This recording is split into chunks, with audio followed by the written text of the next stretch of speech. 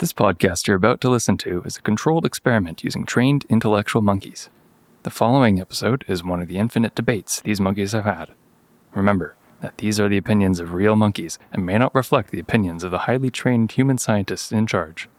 And most importantly, no monkeys were harmed in the making of this podcast.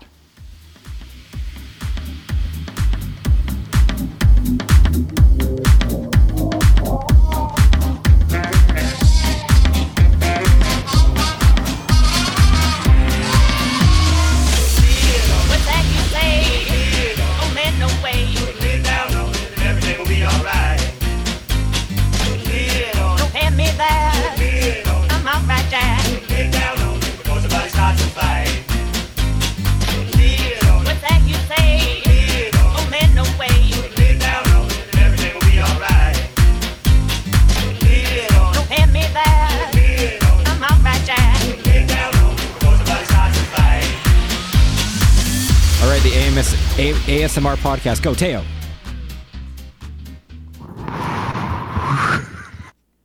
Hey, everybody.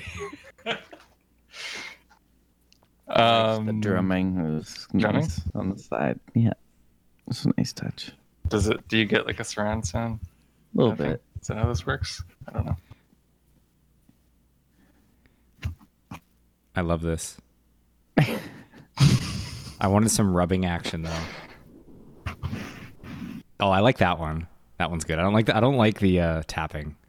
Tapping makes me uncomfortable. Noted. Tyler likes rubbing, not tapping. Welcome to the Infinite Monkeys podcast. This is episode 036. Is that right? 36? 6 squared? Numbers are just a construct of human sequencing. Just go with the flow, man. Oh, that was a tautology. Numbers are a construct of sequencing. What is sequencing? Sequencing is derived from the natural numbers. I'm on to you. Got him. But I guess that's also kind of your point. Okay. Welcome to the Infinite Monkeys podcast. This is episode 036, aka 6 squared. And today, today and every other day, I am Teo Gady, and joining me is Gunnar Reese-Leitner and Tyler. Actually, what is your middle name, Tyler? Joseph. Alan. Joseph? Okay, it's Actually, Jay. Yeah, It's Jay. Tyler J. All right. J is soft. Joseph. I'll quick story. That's the first time I've ever been honest to answer that question. Really? My go-to is Jerome. Oh, that's cool. Yeah. All right. Gunnar Reese-Leitner and Tyler Jerome Wenzel. And so, how is everybody doing today? I am a human being, and I am interested in how you guys are doing, because that's what human beings do. So, Gunnar, how are you today? I'm actually really good. I thought I'd be more tired Heck because yeah. it's 9:30 a.m., folks. We wake up early to deliver you this good. Yeah, no, I'm doing really well. It's a beautiful day. It's a beautiful day. Tyler, Excellent. how about you? How you doing? Yeah, I have a similar sort of response. It's a beautiful day. It is early. Nice. Yeah, I'm indoors. Tyler, how are you? I was gonna try to think of something witty this entire time, and then Gunnar got me on this beautiful day thing, and then I just said, "Yeah, it is Gunnar." In line. I'm stared right out. I'm staring Get in right. line. He laid that track. We're all falling into it. How's the weather today, guys? The weather is great. It's a It's beautiful sunny. day. It's sunny with Oh my a temperature high of 12. It's currently 0 degrees outside and has a low of 2. Don't ask me how that works, Apple Watch. Nice. What? Wow. It's currently 0 degrees. freezing. There's a high of 12 and a low of 2. Well, I It's guess very they low should right update now. their lows. I don't know. That sounds a bit pessimistic. By the way, Apple downloads those stats from the Weather Network, so Weather Network, get on your shit. Maybe, I don't know. I'm trying to explain it, but I don't even want to bother. Oh, okay. I actually have something to talk about. Like not talk about in terms of like the podcast, but like talk about my day. So I'm currently waiting for a package. Okay. Whoa. I'm waiting for a package. I bought a book for once in my life. Nice. And what else do you do? Like, do you just not buy books? I don't buy. Just find them on the street. I don't book at all. I exclusively listen to audiobooks because that's the type of human I am. Nice. But there's apparently one book that got me really, really intrigued, because someone pitched it to me as this. It is a book that physically can never be an audiobook based on how it's written. That's fun. The genres of the book are horror, thriller, romance. So it's just too exciting to be read aloud. It's a lot of screaming. That's how I imagine. With the horror romance aspects. Just screaming just wouldn't translate well to the sex screams, murder screams, screams, roller coasters. And then the thing that intrigues sounds like a very highfalutin read there. Oh, you don't even understand. So the other thing is they were like, it's also one of those books that just it's entirely designed to mess with your mind. It's not a choose your own adventure. Do these screams ever end? Here's the thing. It's not a choose your own adventure, but everyone gets a different story by reading the book based on how they interpret it. Screams are very easy to misinterpret. And then my assumption is that the book isn't written linearly, and it's not written North American type. So it's not like top left to bottom right. So what I imagine is that this book just has paragraphs in completely random directions the entire time, and the order of which you read the paragraphs and like stuff is the way that the book comes across. That so you gotta no sense. So it's non-linear. So like at the beginning of the page, maybe you read one word, and that's what you're supposed to do, and then afterwards you have to read 2 words, then 3 words, and 4 words. So you have to like wrap many words together at the same time. So it's like a quadratic. I have no idea. Everyone just said I can't say more. Just read the book. And I've never heard of this book ever, but it's got like I think it was like 20,000 5-star ratings on Amazon. It sounds like a huge gimmick. Like it sounds like a huge gimmick. It's like, hey, I don't know how to sell a book. Let's just make it like random and just like, free flowing, man. So kids will love that. So I'll read the book. Like postmodernist thing. Here's the thing. Yeah. It's deconstruct the book, man. It's written in 2003. I will. I'll read the book. I'll get back to you guys, and if it's good, I won't say anything, but I'll just hand you the book. If it's actually good, I'll hand it to Teo first. I don't think Gunnar reads. It's not a slight. Really. It's not a slight on you, Gunnar. I just know you work like 80 hours a week. I don't read. I haven't read.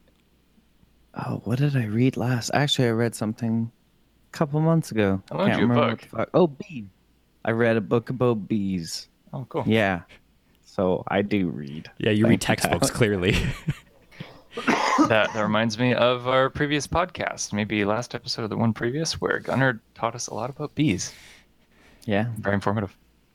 That was from that book I read. Tyler, when you lend me this book, could I also borrow your notes? Because I assume that you'll have to evaluate a lot of math reading this nonlinear book. There might be a lot of algebra involved, yes. Good, thank you. But no, I won't give you the notes. You're the mathematics expert. Okay, it's true. You know how to put circles that are triangles onto spheres. Spheres. That's right. Spheres. Yeah. on Euclidean geometry.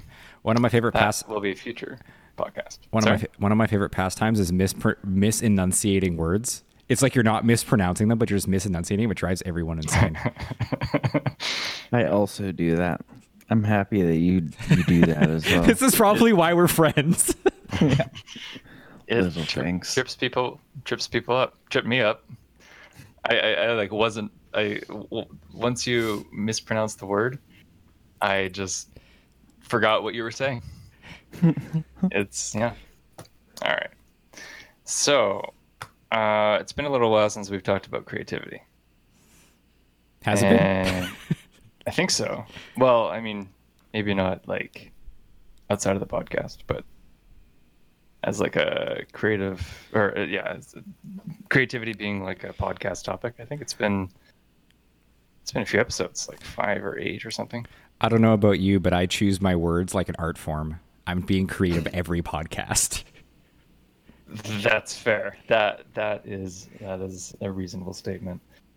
But I think it's been a little while since like we've explicitly talked about what creativity is and, you know, various aspects of it and art in general.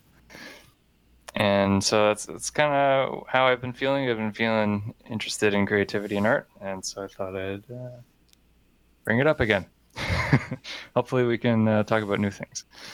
And the thing that has been striking me recently, I've been playing a lot of music, and I'm really into improvisation and all that. And it got me thinking about the difference between improvisation and like planned art creation, you know, where there's no time constraint and you're just like building this sculpture, as opposed to time constraint art where, you know, it's you just make, and you have to make decisions in the moment, and then the moment's passed,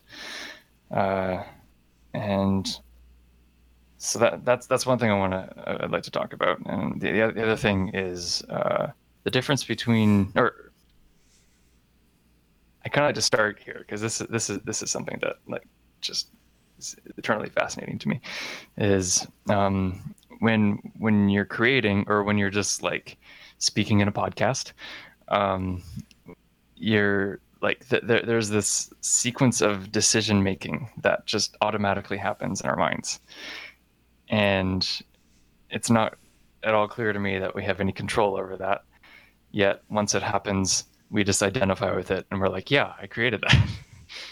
You know what I mean? Does that make any sense? The first part did. The second part I might need to wrap my head around a little bit longer. Okay. Like, for instance, as I'm talking, I'm not like making up like like when you're thinking about it now, it fucks with you because now you're thinking about having to make the decisions of which words to use, right? Yeah. But I think he's like, what you mean is like, how do you like string just fluid sentences together and not like fuck up constantly, right? Guys, How does that happen? I stutter. I fuck up constantly. I think maybe before the actual speaking, there's that part in your head that just decides, hey, I'm going to chime in. I'm going to say something.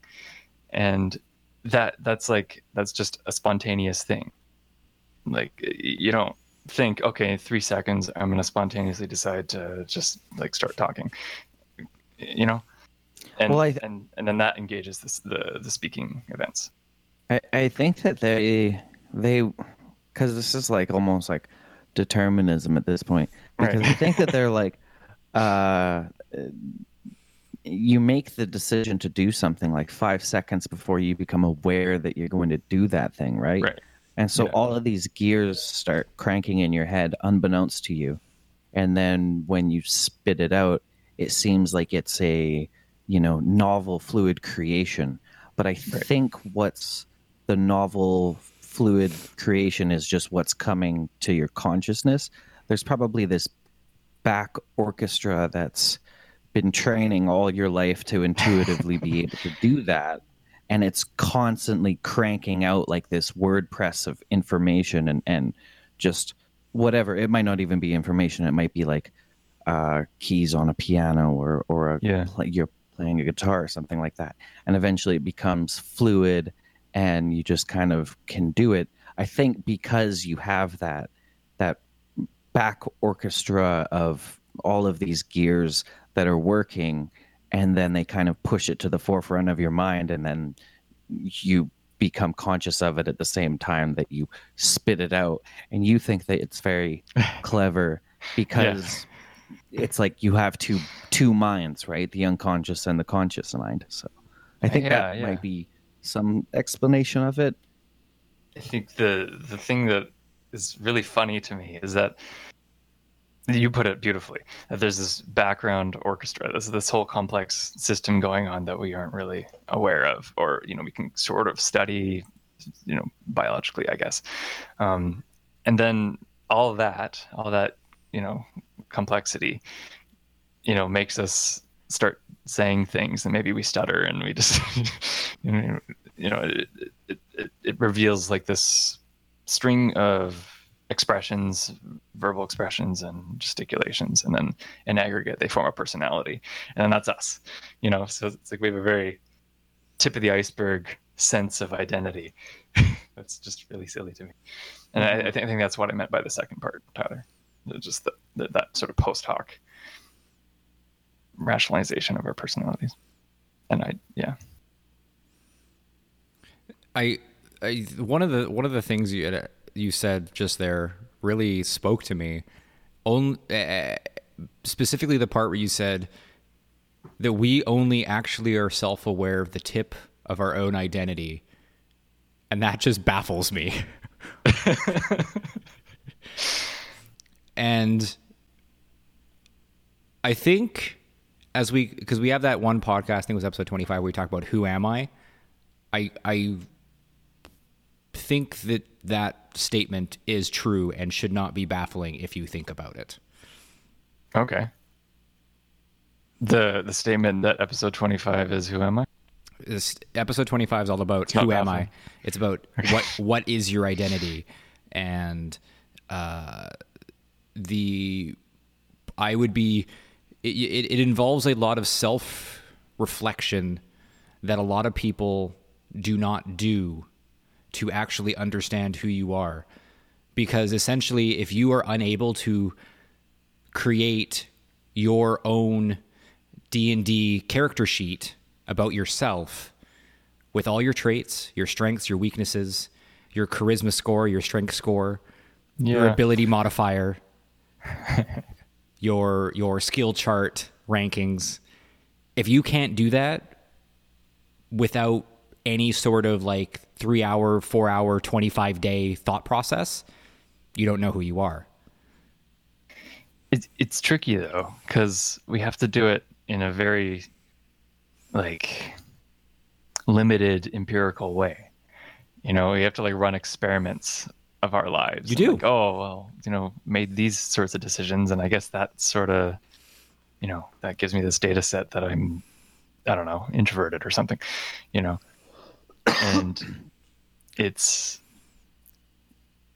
I guess the tricky thing for me is that, it's very easy to make a theory. It's very easy to be like, just look at a few data points and be like, oh, well, it's probably all this. I must be this way, da, da, da, da, da. Economics works this way. Biology works this way. Physics works this way. People, there are only two kinds of people in this world, people who do this, people who do that. It's very easy to make a theory. Yeah. And it's very difficult to do. That's what I'm saying. It is super difficult, and it does involve you trying to sit there and train that muscle.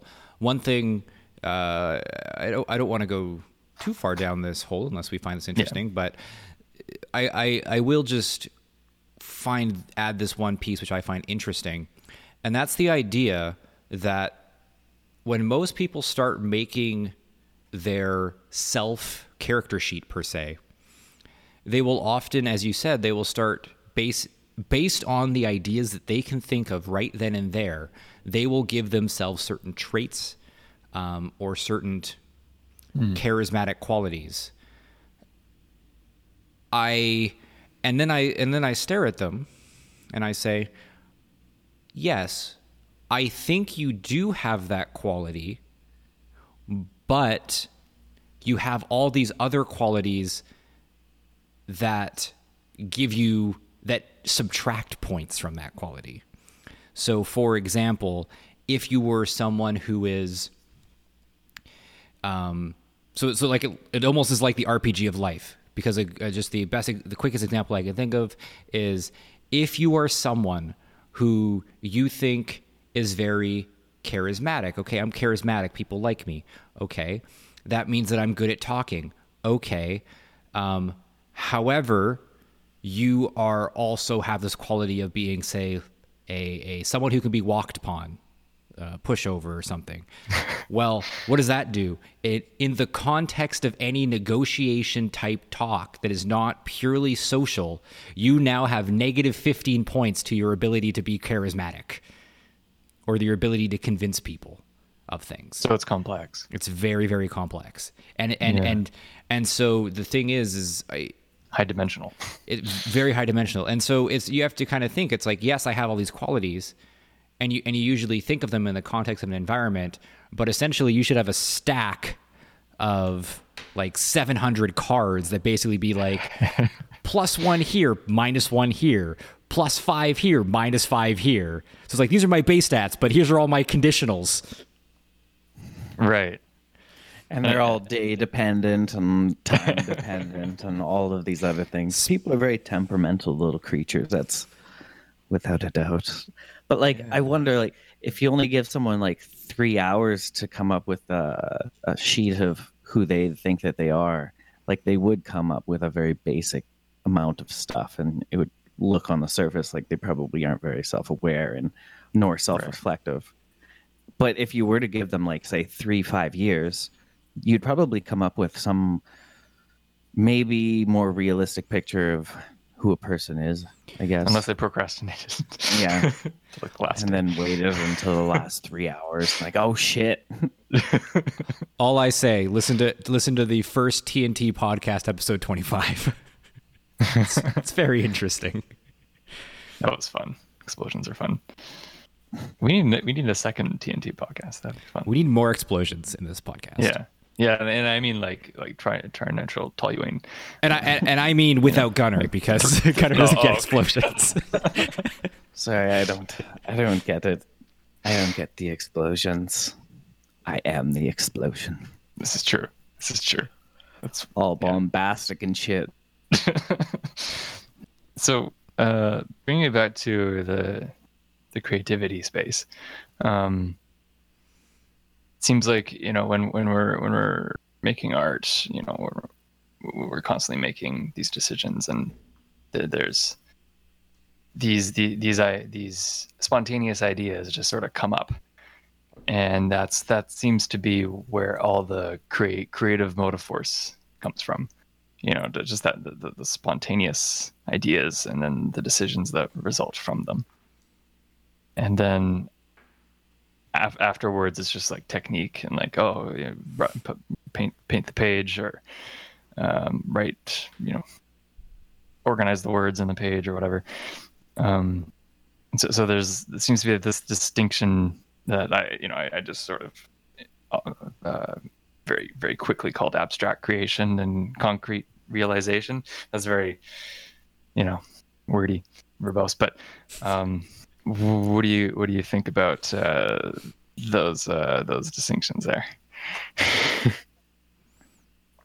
Sorry, say them again. Concrete. Sorry. Creation. Abstract creation. So it's like what happens in your mind. So the ideas just sort of happen spontaneously, and then the other part is the actual concrete realization. So you have the ideas turn into technique and stuff. Actually physically making a thing. Yeah. Sorry, I could have defined those terms instead of just like... Anyways. Just toss them out. Yeah. Well, one's a prerequisite of the other, isn't it? Right. Like, without the abstract creation process, you can't have that concrete realization, right? Yeah. Because if you can't, like, what? Yes. You can. you can create something concrete without being like, there are many people who lack the ability to improvise something, but they can either replicate something great. But like, there's still that abstraction process. There's still that planning process, right? That's kind of what I mean. There is like when derivation by definition has to be abstraction. So yes, there is to make something that isn't an exact replica is derivating from something that pre-exists. To derive from something that pre-exists, that has to be an abstraction, just how English works. However, I do think that there is, if I go away from using the word abstract, I think if we just kind of bring it back to the idea of things can be spontaneous or things can be well thought out, you can be very good at doing something that's well thought out and be terrible at being spontaneous. Now, whether that's the speed at which you can think is a confounding variable, but I like so many people I know, it's like, oh, I heard this, this really cool guitar riff here, or this really cool drum beat here, and I heard this really cool drum beat here. What am I going to do? I'm going to make a new song by putting these two drum beats together. Yay. Was I being spontaneous? No, I was just putting two things together that pre-exist. I'm creating something that is very concrete and well thought out. And, I might make some transitions in there to make the beat flow between one another really good. But, then you take someone who's just like riffing on a drum set, just random beats next to a saxophone, some smooth jazz, and they're doing something completely different. But yet they don't fuck up, which is impressive as hell to me. But like, can everyone who can play magnificently a pre-made thing be able to improvise as jazz? No. But to me, like, the act of improvisation is concrete realization, because like you're just making like a tree falls in the forest argument just because you don't record it and like express it out as a track, which someone would think is, oh, this is this great pre-thought out thing. You're getting to the same point. Like the act of doing the thing is the concrete realization, no matter how transient it might be. Even if only you heard this cool riff or whatever, you still made those vibrations out into the world, and they actually vibrated stuff, matter, physical things within the planet. And that's the crazy thing. That's the concrete realization, especially with music. And so like music's kind of unique in that aspect. It's like speech because of its transience. You can't like have transient painting, can you? Unless you just keep painting over it, or like you're doing a poor painting on YouTube or something like that. I think that I was gonna say, isn't Banksy transient because his art only exists for a time span? It's temporal. Yeah, but people take pictures of it, so like, is it transient? Because everyone has 9,000 pictures of Banksy's art, even the one that was shredded. Like, there's a million pictures of it, so it still is concrete and it was realized. So yeah, I think I don't know the point that I'm trying to make, but I think that the act of improvisation on musical instruments specifically is an act of concrete realization. The abstract construction of it is occurring throughout the practice of learning these phrases and syllables within the musical harmony structure that properly, like, they sound good together and that they're appeasing to the ear and entertaining to listen to. And that's kind of a cumulative process that you're going through over your life, I guess. I think that's part of it. I feel like there's another part that's happening in the mind when you're music improvising. At least for me, I find a lot of it is to do with just making errors and then pretending that it was intentional. Where, like, but like, you've figured out a way to make those sound good, right? Right. Okay. But I mean, yeah, okay. But like the actual sound like that I make, sometimes it's an accident. Often it's an accident, or so often it's like arbitrary, or it's just sort of like a feeling. Oh, I want to go here, and then I'll maybe like 95% of the time I go there, and then 5% of the time, whoops, I went here instead, and then I immediately try to like rationalize it and be like, oh, I meant to do that. So, um, point is that it's unplanned. The way and not really practiced. Maybe it is practiced. To your point. Sorry. Go ahead, Tyler. I was just gonna say the way you guys are.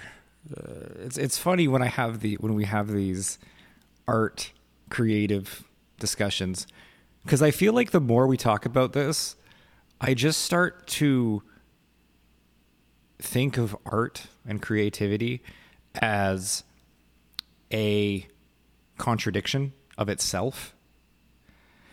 Because I think like most people are like, art is an expression of who you are in that moment. It's just there to as your own existence, and not like for some sort of capitalistic gain or something like that. Like there's no, you're just doing it for you. And then the more we talk about it, I'm just like, man, this is like some sort of prefabricated thing, an unconscious prefabricated creation based on skills that we've worked on for so long that we can spontaneously create, but we're not actually spontaneously creating. We're just so good at it, and we've done it for so long that we can do it just extremely fast. We're basically like a factory belt of creation, and we can just essentially sit there and just pump out these things. And okay, some people might be like, "Oh, I don't pump out art. It's from the heart, and it's an expression of myself, and I don't get anything from it." And then you start being, and then I start thinking of like, well, what if I just be a total jerk in this in this back and forth, and I just say, well, you posted it on social media, like you might not be getting monetary value because no one's donating to whatever donation link you have, but you're getting your 30,000 likes, or 300 likes, or 4 likes, or whatever big your friend base is. And then some people are like, well, I don't know, I don't post anything I do online. Well, it's like, well, you showed it to someone, or you showed it to yourself. You're just a factory of dopamine to yourself at the end of the day. There's no pure art anymore. Everything has purpose. And yeah, I wonder about that. Can you actually create art that isn't making you feel fulfilled or good, or making someone else feel fulfilled or good? Well, not necessarily, or or the opposite, not necessarily good, or the opposite, yeah. Or feel nothing. Like that's something too, really. Well, Right. yeah, like not all art means something to everybody, right? Like some people look at a Banksy and they're like, I feel nothing. But that's a thing in itself. I That's the honestly- weird thing. I look at some of their stuff and I'm just like, oh yeah, like it's not super impressive until someone's like, oh, that's Banksy, and then you're like, oh, whoa, oh, that child now means something that's graffitied onto a wall. Like, I don't know. So it's totally possible, and it's still creation and art and everything. It's just so long as it's being put out into the world, I guess. I think we just have to think of art as an entertainment value, because it's funny when you like when I see things where it's like, oh, look at this graffiti image that means like there's a baby with a gas mask or something. I just kind of sit there and I stare at it and I'm like, see, but is that really art? Or are you or are you just like reappropriating news headlines using two very obvious imagery pieces together? So you're saying that a prerequisite for art to be art is that it has some proprietary value or Well, entertainment quality? I wouldn't say entertain. This is my weird thing. I think when most people think of art, that's how they want to define it, but it's in every capacity. The how most people think about art doesn't actually exist that way. It's all a derivative of something else. It's all been done before, and it's like a factory line of creation. But there's no system. There's no like art factory where like. Well, you are the art there factory. are. You Right. you as an individual are the art factory. Yeah, as an individual human being, you're your own factory. I mean, and if you're in a jazz band, your jazz band's an art factory. Yeah, it's a larger factory. It's like it's like a warehouse. It's an art warehouse. No, wait. I don't know factories. I don't know what I'm talking about. Big factory. Something I was thinking about about art here is that it seems very like well, for me art is very much tied to human individuality, and like it's sort of like art is like data of the human experiment. So like each individual is I guess a trial. I don't know, I'm not a scientist, but and then every life is basically a trial, and then each life consists of art, and I would sort of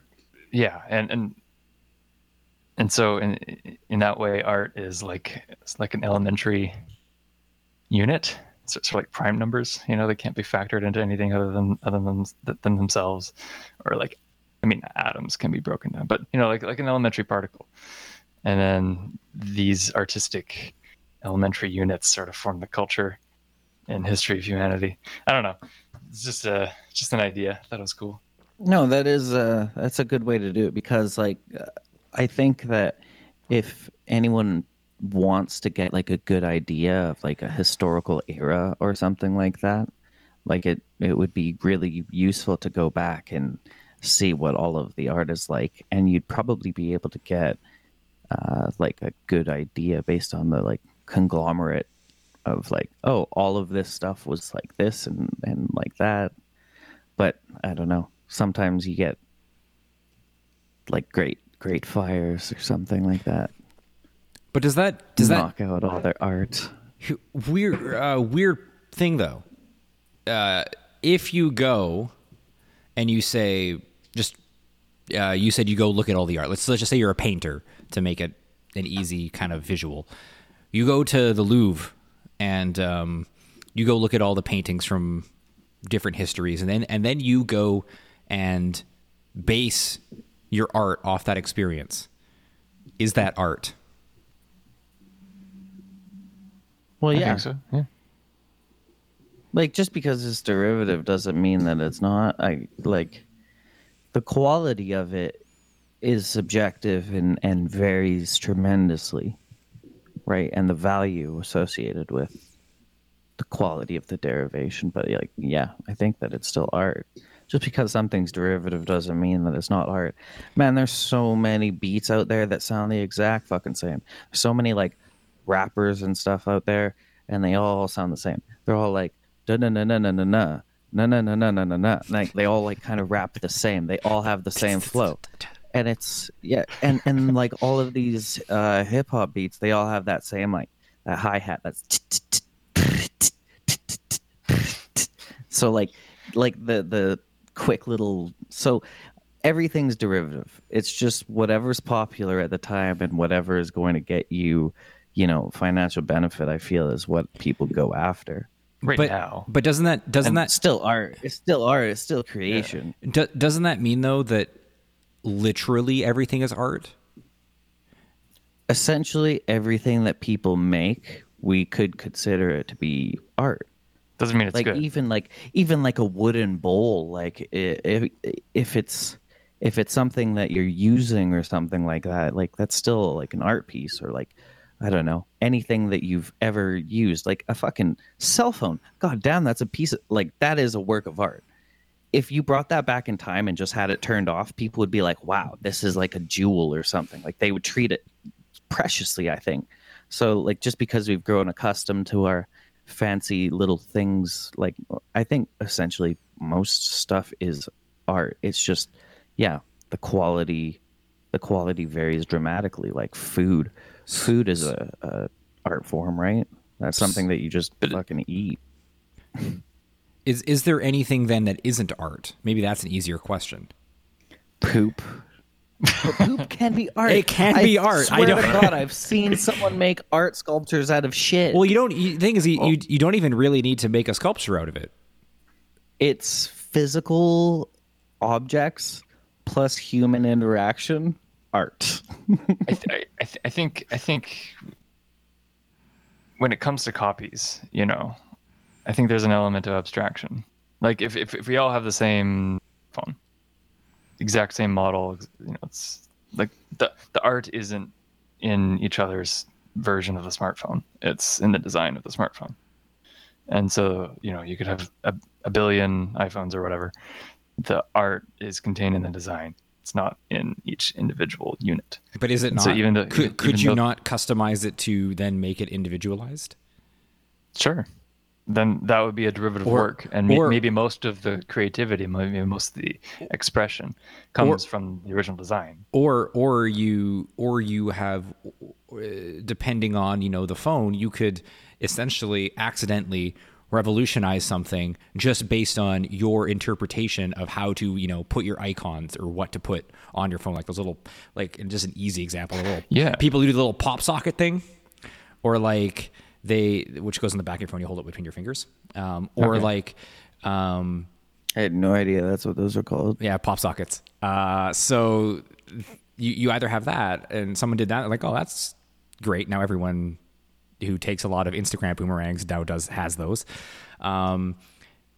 or there have been times when, like, I've seen my friends, like back when smartphones first existed, they set their iPhone or their Android up in such a very specific way, and I'm like, holy shit, that's efficient. Like, it was kind of an artwork of where they laid everything out and how they organized all their stuff. Like, I think there's a cool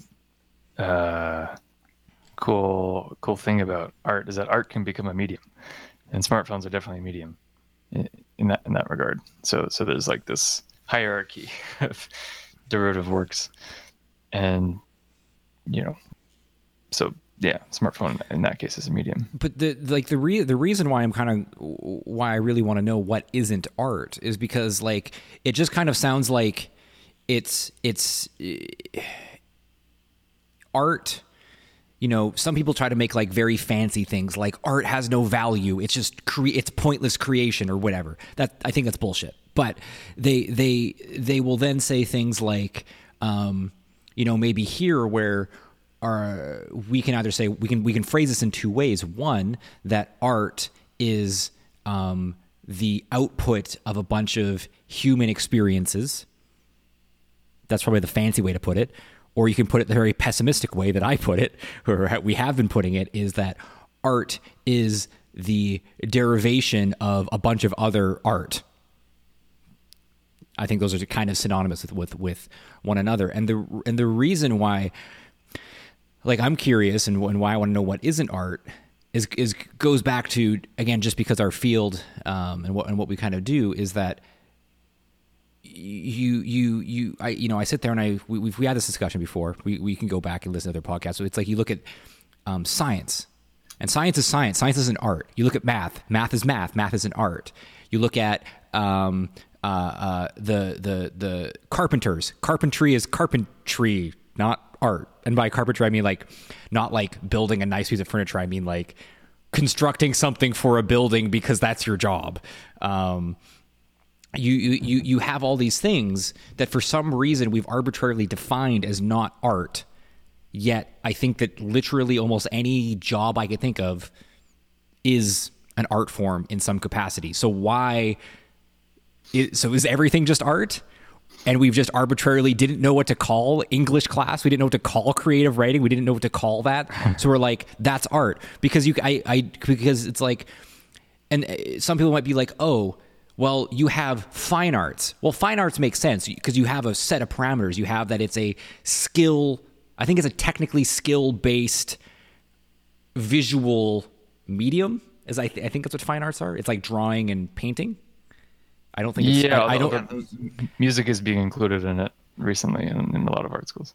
In fine arts? Maybe not. Because I was wondering, like, I'm pretty sure you can get a fine arts degree in music. Like, I was wondering, like, does because then you get to the weird thing is like, is CGI and like film stuff, is that fine art? But like, either way, you do have it might be evolving around the borders as new technologies happen, but you have fine arts and it has this specific thing. But then I go look at like the art department. I'm like, what is in this? It just seems like the catch-all. Like, if it's not anything else, it's art. I think there might be a useful analogy here to evolutionary biology, where hit me. Yeah, I think maybe the more interesting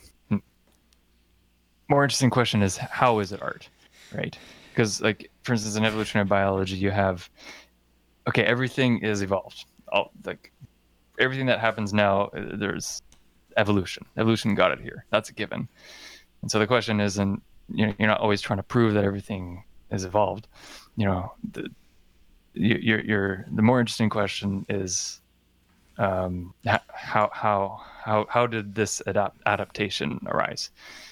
And I think that might be a useful way to look at art as well.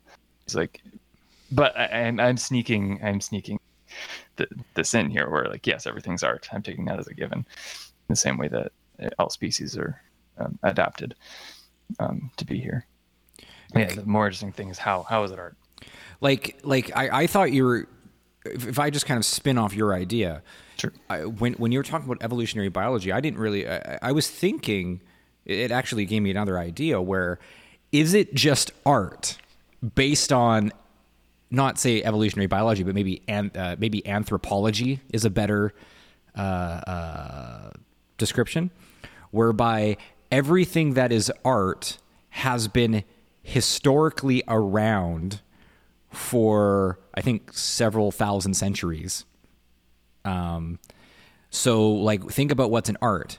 Some sort of painting that's existed for over 2,000 years. Some sort of writing that's existed for over 2,000 years. Everything that is classically defined as art is just historically existed for a long time. The things that we randomly start calling not art are things that are based off more modern technologies that just didn't exist 2,000 years ago. So, like, engineering is engineering because we couldn't build 35,000 feet high skyscrapers. Science is not art because we couldn't really do science.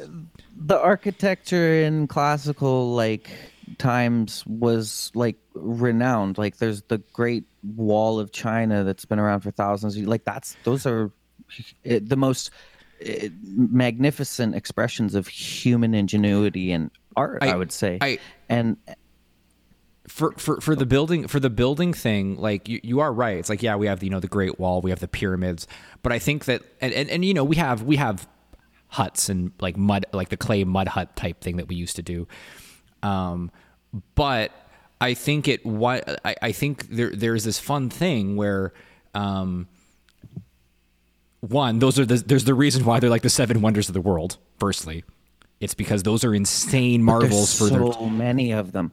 There's even, like, there's 1,000-year-old rocks that they've carved them, and they've done this with just, like, a hammer and chisel. This is before iron tools even, so they, like, had a fucking sharp rock and another rock that they were hitting this rock with. And, like, the designs that they get in it are absolutely artistic, absolutely amazing, and these are their building structures. These are things that they would build their houses with and stuff. Like, it doesn't even have to be huge mega structures. It can just be individual pieces of an ancient house, and these things are nicer than shit that we build today. So I think if we kind of go with my thinking here is that the difference with those kind of old school civilization type buildings is, yes, they were marvels built off of quite earthly things, for lack of a better way to put that. Rocks, clay, sand packing. I don't really know ancient. It's not your medium. It's not my medium, but Nice. See what you did there. when you go to kind of these, engineering, which is essentially modern buildings, you start getting things that require a systematic manufacturing process. And again, you had the systematic manufacturing process 2,000 years ago, just with different tools. But like now, it's like the fact that you need rebar and cement and whatever else they use in buildings, because you're now using things that don't. But rebar and cement is just rocks in a different form. Oh, I know. Sand is just glass, and that's all that they make the skyscrapers out of. And I swear to God, those skyscrapers will not last half as long as, like, a fucking yurt that they made in like 1000 AD Scandinavia. I don't know about that. I'm not. They fall down all the time. They're only designed to last like 40 years, and then they intentionally just pop them down. They're like, they want to always build bigger, right? That's not to say that, like, I'm not saying that, modern buildings are better than they once were. I'm just saying that because we're using society seems to have done this thing where, because we're no longer using an ancient system or ancient wisdom to create something that has existed in an ancient civilization, we just arbitrarily like, that's engineering, it's not art, it's not ancient wisdom, it's modern brain power and technology. I mean, engineers think it's art. Do they, though? I guarantee you, if you're a design engineer, you're an architect, you're like, I want to build a spiralized glass building, and then the fucking engineer's like, you're an asshole. I think that art is, and this is going to sound super cliche, but art's within the eye of the beholder. And anything that you essentially want to call art could be classified as art, so long as like you can see the beauty in everything. Like there does exist the landfill dump truck or whatever, the bulldozer operator, and he takes his job super seriously, and he mounds that trash like an art form. Like, I guarantee you there's that guy out there, and he exists. He takes his medium, which is trash heaps, so seriously that he turns that into art. And so I think that, like, although it's kind of a cliche, like, run away from the question, I guess, but I think everything has to be considered art, because on some level, I guarantee you there's some person who would consider it art, who would place value in mostly like whatever it is. Like, I don't see the value in a train going by, but have you ever watched YouTube videos of like trains? Yeah, like, people that like, I watch people stick their heads out of train windows and then almost get decapitated. Not the ones I was talking about. But like, there's these guys, and they'll literally just videotape a train driving by, and they get so fucking amped up, and just that train driving by, like, they're like screaming, they're like, ah! They're like screaming out like the numbers of it. It's like, that's a Benson 5800, boys, and they're getting amped up. And to them, that train driving by and tooting its horn is fucking like art. It's like, man. Yeah, wow, that is something to behold, right? Does that Is that because And that's just the act of a human being driving a fucking train. Even like NASCAR on some level, driving is an art form, right? All of these things, you can consider them to be an art form so long as there's a certain like people are willing to place value on it and people are doing it, right? I would even beg the question or that like monkeys are capable of making art so long as people value what they make. so is that is do you Shout out Infinite Monkeys. Oh yeah. do, Especially if there's an infinite number of them. do you think that like the people like the people's interest or value out of art that you were saying is because it speaks to some sort of visceral internal human quality? Like, because humans get hyped up of like big deep sounds, and we get hyped up of a bunch of people chanting. I'm And really curious about what this is. I think the root of all the question is what is it that people like? What is it about certain things that get them so amped up? Is it like something that your ancestors experienced years ago, and like somehow they've like imprinted that on your DNA? Because some of these things, like, why does someone just like something so spontaneously and so much, right? Is there childhood experiences that like enthrall them to this thing and tie them to it? I have no idea, but to me, I think that's a really interesting question. It's really nice that we do it. What's a nice nice Yeah, that we're drawn to aesthetics. That's really cool. Yeah. The thing that I've been struggling with is along this vein is that what is it? Is it as you said, or something printed on our DNA or a childhood experience, or is it something that literally you will never be able to explain? And as a scientist and as a mathematician, when we talk about infinite expanses of time, we always want to kind of say, yes, we will be able to perfectly understand everything, whereas and it's to the point where it's almost impossible for a human to admit that there are things that would be literally impossible for us to understand. And so, well, we can't know. But again, it's possible. It's possible. It's possible that we might not be able to figure it out. But it's just interesting for me to think about where, a lot of the times for these, if you talked to me about a year ago, I would be like, yes, we will at some point understand. And then I sit there and I think about human, visceral thinking. I'm just like, but what if we never do?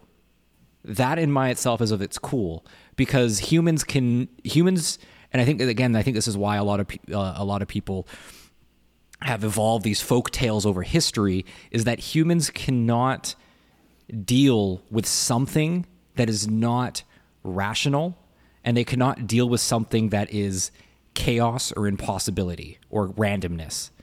And it's fun to think about, at least for me, where certain human emotions are, while they have underlying certain characteristics together, can be a complete random, high entropy, chaotic feeling that is undefinable at any point in time. We just do it for the sake of, that's how I feel. Yeah, at some level, like, I think there needs to be the acknowledgement that human beings are also just animals, and animals are just like, we don't really know what's going on with them yet. Like, why does I don't know, a bear go and do whatever bears do? So like, there's all this interplay behind it. Like, there's the hormones and there's the neurological signals, and how your brain develops. Who knows? Like, there's a million different variables going into why a bear or a human behave the way that they do. And so I think, like, on some level, we are just animals, and we just have instincts that we need to just like kind of do. And yeah, I don't really think that there's much of a explanation for it. It's just like maybe a mechanism designed for like survival or something, and it somehow got translated into, I really like classical rock. So I don't know. Who knows? Maybe because classical rock helped you, I don't know, develop more of a sense of belonging, which is like and community, which is important because people are social beings and herd animals or whatever. Like, I think at some level there must be some biological, like, instinctive explanation, similar to like, why does a bear go dig up a fucking big rock to find bugs under it? Like, I don't know. You know? You guys know what I'm saying? I do know what you're saying, but I have adding on to your kind of point with a question, because I like doing this. If we could, if feeling, you know, this intrinsic value of something, if we could figure out what gives us that intrinsic value, there's two kind of questions here. Should we, as a human race, know that answer? Or two, would you want to know that answer? I think it'd be helpful to know it. Yeah. I mean, in the same way, like it's helpful to know how the digestive system works and how nutrition works. Is it though? Like, if you could know like, I think part of, you know, when this train goes by and someone gets so hyped and you're just like, I don't get why you're so hyped, man, but I'm hyped for you. Like, I get this feeling in my gut, or I'm just like, it's someone's excitement gets me going. And I just want to be like, fuck yeah, man, let's go and talk about trains, because fuck yeah, trains. Like, I'm going on a bullet train in 3 weeks. Let's goddamn go, man. And like, if I knew the exact reason why this guy was getting so hyped, would I get hyped now? I think the fact that I don't really know why I'm getting hyped is what makes the hype so good. Like, or alternatively, like, if we did know what could get us hyped, would it then just become cocaine? We're so good at becoming, or like literally, or in a better thing, would it, you know, I'm going to make this a bit like NSFW right now, but like, when you're 13 and you start learning that you can masturbate, like, you're like, okay, yeah, this is fucking great. I feel great. And then you're like, you know, 5 years later, you're 18, you're 19, you're 20. You're like, it was better when I was 13 because I've done this now like 700 times. If you could get that feeling of like, fuck yeah, trains all the goddamn time, you'd be like, oh, there's another fucking train. Like, I could just sit here and stare at trains and I feel this and I want another high. I want like interstellar trains that are going through dimensions. Yeah. Like, isn't that a good thing? Is it though? Because you're always going to be certain. Once you know why you have that, you either go into a point where I think you would always want to find a bigger high because you know how to trigger it all the time. You know how to trigger that feeling, and you'll just, you know, that mechanism, that feedback mechanism will just get weaker and weaker and weaker and weaker. But then we get into the like virtue vice space, you know, where like you can feed it constructively or destructively. Like, well, it's going back to the NSFW, whatever that is. That right? Not safe word. Yeah. Example. Like, it's very clear how you can feed that in a destructive way. But you can also feed it in a constructive way by like forming a relationship and, you know, whatever, and doing all those nice things around that. And but are you saying then it's like, oh, now that I know how to do this, I then have to regulate, you know, I can only masturbate once every 14 days. I got to do it. I got to just be the 13-year-old who has the self-discipline to only do it every two weeks. I think that's asking a lot of people that like, people don't, Well, it depends, if someone found not what $1 I'm million saying. on the sidewalk, they're going to grab $1 million. I don't care who you are. Like, you can't be like, oh, I have to wait 14 days to because I don't deserve that money right now. Like, no, you want that money, you want that high right now. Humans are creatures of wanting the high. But I think it's difficult to conflate the high of, like, you know, jacking off or doing cocaine with, like, the high of a train going by. Is it though? To one person, yeah, but because to the guy watching the train going by, he understands maybe the mechanics, the beauty, the elegance of it. Why is it important? Like, they might understand the bigger picture. They might have, like, a connection to it that makes it special. And that's the Cocaine or constructive jacking piece. off. Yeah, and cocaine or jacking off is just like dopamine, Exactly. dopamine. Like, it's just like, yeah, you could do that. You, like, obviously we could all just, but I think when you distill it, I think a passion for trains or seeing the beauty in a trash heap or whatever like that. I don't think that it's just so like dopamine. I think that there's Yeah. more of an interplay. Like, it's not like an instinct like to just get that rush, get that flush all the time. It might be like a different, more subtle kind of high that you're getting from it. It's not just like dopamine. It's disciplined, right? Like maybe there's this guy and he's like 13 and he's just making trash heaps and he's just stacking trash and you know, there's trash all over his room, all over his parents' house, and it's just like really destructive, you know. And his diseases, it's really bad. And so then, you know, one day he's 16, he's been doing this for 3 years, and he's like, okay, you know, there must be a better way to do this. And then he finds the career of working for the dump. I'm like, oh, wow, I can get paid to do this. Oh, man, I can learn about all the sorting techniques and all the efficient ways of stacking trash. And then, oh, I can like feed my family doing this. Oh, wow, this is, you know, it's a very constructive thing. But he's like constrained and channeled this dopamine feeding temptation for him in a very constructive way. It's the same thing that musicians do, the same thing that train lovers do, and architects.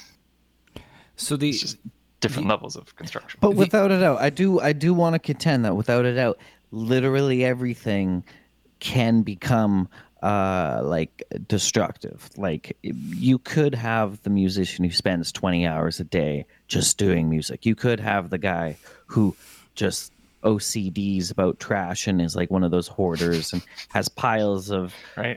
These are my organized banana peels and stuff like that, like crazy people, right? Like, you definitely do have those far left, far right variables of the axes, but like, I think for the most part, yeah, like that's not happening that often. So- Maybe it is. Maybe I'm just So my one kind of caution is what I find interesting is that when we're talking about masturbation or whatever the other topic, I only remember the masturbation, guys. When we're talking about masturbation, Gunnar said something that I think is very important. He said, "Oh, you know, you're masturbating, you get dopamine. Notice, I like this. notice how you could put a physical neurotransmitter or hormone that to the response that you receive, whereas the intrinsic thing of the other things we could not do. If we knew that knowledge, would we then just say, oh, you know, someone's looking at their train and they're just going fluvialons, because that's just they know how to generate fluvialons. yeah. Oh, okay. So, like, what is it specifically? Like, there must be a neurotransmitter or something. I have that no idea, but I'm is just triggering a. I'm just saying. Don't we already have this? Like, Not- if- no, if because the you can't- If the train lover is like, hey, trains, they're like, I like trains. They're- you just replace I like trains with I like fluvial. Okay, but same we don't thing. have to. It's still dopamine. We don't have to Sure. introduce fluvions. It's still dopamine. but that's in there's charge of there's this something else to enjoyment it. reaction. Yeah, there's something else to it that we haven't been Yeah, able to define yeah. yet. And I'm like, if we could find that other X factor, would we then just become so dismissive of it, like we're fucking masturbating and we're just saying dopamine, dopamine, dopamine? Because right now, like the difference is with the masturbation, because it's such a intrinsic thing that a lot of most humans enjoy, we can kind of be like, okay, yes, we know how to get that feeling or that response, and we're now kind of dismissive of it. Whereas this other thing, this there's is- not, we can't quite get there. We can get very close, but we can't quite get there.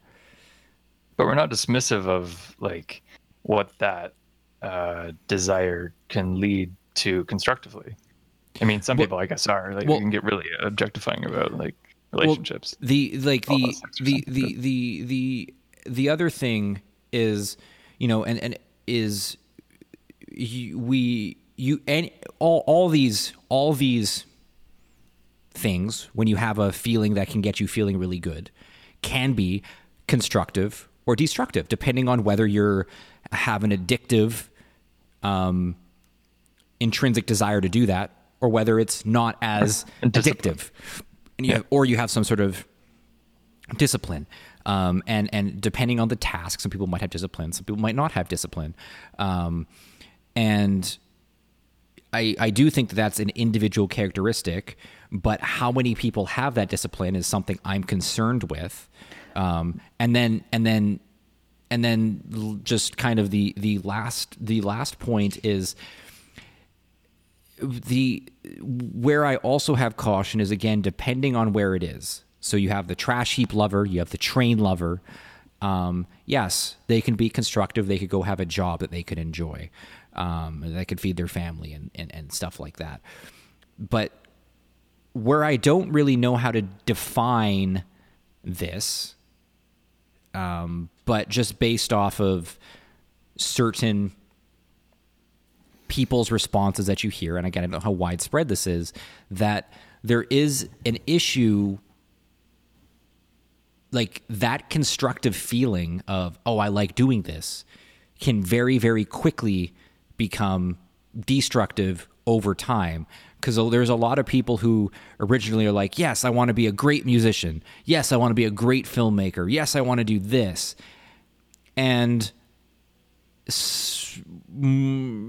I wouldn't say, again, all the time, but you definitely, people do get desensitized to that. And so speaking from just like a personal experience, like I really like doing film stuff, and I did that for 5-6 years, and it was super cool, and I had a lot of good experience in that. But after 3 years, I found zero enjoyment from it. I enjoyed it, but it was so repetitive that it was like, this isn't the same. It's now evolved from something I enjoy doing to now just, this is my job. So there's one, like, I agree, like everything can eventually become negative, right? The train lover is more of a person who like consumes art, and like, I'm not against anybody, jacking off, it's great. I mean, it's a time. sin, and also when you go to hell. That's Well, fine. no, I literally, I think that it is one of those things that prevents people from doing like molestation and stuff like that, because it gives people like a release. You get to go jack off, then you don't have to, be all pent up and tense anymore. It's, pastors It's don't minimally get that. destructive. Priests, They could be doing something priests more don't get- destructive. yeah, exactly. And same with like loving a train. Like for that question, yes, that is a question of what's triggering this dopamine release. One thing is the enjoyment of, say, a train going by. The other thing is the act of jacking off your dick or taking cocaine. Like there's We're all at the there's same time. But no, but this is a big point, because there is art in making cocaine. There is art in probably masturbation. I'm sure of it. I'm sure that you can find it on the internet. Artistic masturbation. I have no idea.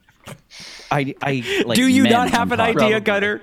Do you not have an idea? Guarantee it. I guarantee this exists. I know for a I don't fact. know what's going on. Show me your search history. But this is the important thing. When we're talking about the train lover, we're talking about what triggers the enjoyment of art. What triggers that visceral feeling that kind of goes above just jerking off or doing something. If you're someone who does cocaine and you really appreciate, oh, this is like 100% pure Colombian cocaine. This is Scarface level, man. Like, fuck with me. Low Cartel wishes they had it. That's a different kind of realm to be in, right? Whereas the trash heap lover, that is an example of an artist, right? They're taking their time and applying their skills to do something that is appreciable to other people, right? Other people can then come and get that dopamine response because someone's created this trash heap. Someone else who really appreciates trash heaps, they get that, oh yeah, I love this trash heap. They get their dopamine response. Have right? a conference. So those are kind of like it's don't conflate the two, because the person who's making the trash heap is very different. They're more akin to an artist. The person who's enjoying a train, they're more akin to a masturbator. Sorry, train lover. But what about the I think that's connoisseur? an important distinction to make. The connoisseur, I think that's someone who is an enjoyer of the art, right? Yeah. I guess. Yeah. Because there's different aspects to it. Like, on one hand, we're trying to ask the question, what exactly gives art its value? Art has value when someone gets that masturbation response to it. When someone gets that, I love that. Yeah, like, they get that. Yeah, that's a nice tomato soup can. Whoever made that tomato soup can, I should know it. Campbell's? I don't. No. The guy, he painted a tomato soup can. Campbell's. I don't fucking Campbell's. know. It was like Picasso or some shit. One of those postmodern artists or modern. Picasso? I don't know. It's postmodern? I don't think. Who was the guy who did the fucking tomato soup can? Do you guys not know that? I'm going with Campbell's. Anyway. There's an artist who made a tomato soup can. He just painted it and people love it. But this is the thing. Just because he painted it, people love it. So it's like, yeah, I don't know. It gives it value. It's just a tomato soup can that he painted, but it's something about people's response to it gave it value. And I think that's really interesting. Yeah. But that was an important distinction I thought I should make. I don't know the point I was making. I have one kind of important distinction. Yeah. And it's funny because we're using, again, trash heaps, masturbation, trains. Sorry, these are our examples, folks. We cemented them in long ago. But It's not even our experience. Like, our experience is like masturbation, music, trains. Yeah. All right. But the thing that I find interesting is that and drugs. We have drugs and we have cocaine in there. I forgot about the cocaine. Yeah. Cocaine connoisseurism is that you have these things that have varying degrees of acceptability and non-acceptability, and what I just want to what I find interesting is when I lump these together is that I realize that, and let's maybe switch cocaine with something that is less taboo, like weed or something. And it seems like all these things, the takeaway is definitely moderation, because if you do too much of it, it usually is destructive to some capacity. But if you also refuse to do it, or you're too disciplined in it, that's also destructive. Like the and the only reason I kind of am thinking along these lines is that people's ability to straight up just tell someone that you should not do the thing you should enjoy. You should not masturbate. You should not do cocaine. You should not like trains. You should not like your trash heaps because that's weird or that's sinful or that's disgusting. Is just so wrong on so many capacities. And I feel like the people who just, again, specifically masturbation, because I think every human, more or less under the right circumstance, has to enjoy that. Again, there's some people who just straight up, they feel pain or whatever, so that's different. But what about those people who are constantly having orgasms because they have 16 orgasms at their mother's funeral? That can't feel nice. So they're. I mean, that's just an emotional. That's awful. Oxymoron. So you're like, you feel so uncomfortable. I think it's more of an uncomfortable thing that it's like, I enjoy this, but oh God, not right now. They're just sitting at the back, just, oh, I'm trying to feel sorrow for my grandpappy, but I feel just happy. But like, yeah, there's obviously disorders, but ruins their lives, man. Under like either A, normal human circumstances, most humans enjoy that experience, and to tell anyone that they shouldn't enjoy that experience is wrong, and it will likely just lead you to it'll give you problems. I mean, we're talking about cultural norms and values. Like we value letting people be free to do what they want, because we want a society where people can have self-determination. Yeah, that's like it's like masturbation's like the purge, man. It's like what? How is it killing everyone in a single night? Well, like, it's one of those really specific things that, like, given a context, it can do good. Like, how in the Purge they didn't have any poverty or crime. I feel like that's similar with masturbation on some level. Well, yeah, it's like it as I said, like, this is like really context dependent. Yeah. Stuff though, like. Before America introduced the Purge in 2021, I believe it was. Oh God, that's like 2 years from now. Yeah, and the way things are going, I think it could happen. So, but the point I'm trying to make is like, yeah, like masturbation. Yeah, that's everyone should probably be doing that, because there is some level of like cathartic release. There is some level of good to it. And if you're not, really question why you're not. Maybe you need to get in touch with certain aspects of sexuality. But that's not for me to judge. Maybe I don't know about maybe that. you're good with it. I don't judge. No, I don't like have a perfectly good sexual health, right? Like you could just be banging all the time, and then you're fine there. But people do need some form of Gutter's not letting me sexual talk. release. He's like, we're moving on. I just want to get past it. We're jacking off today, folks. That's the name of the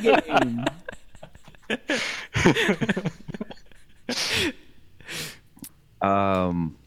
But yeah, like certain contexts is important. But like other ones, like I don't think anyone, like not everyone needs to go out and enjoy trains. Not everyone needs to go out and enjoy, I don't know. I feel like they are equivalent. Trash and stuff. Like it's well,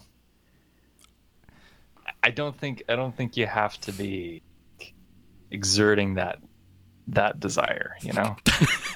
Enjoy your trains, folks. All right. Everything in moderation. Everything in moderation. Yeah. Yeah, pretty much. But creativity-wise, like, go enjoy art because artists need you to. We need your money. That's the theme of the show. That's Everything in moderation except this podcast. Go listen Yeah. to all of it. We got please binge hours watch now. this podcast. Watch it.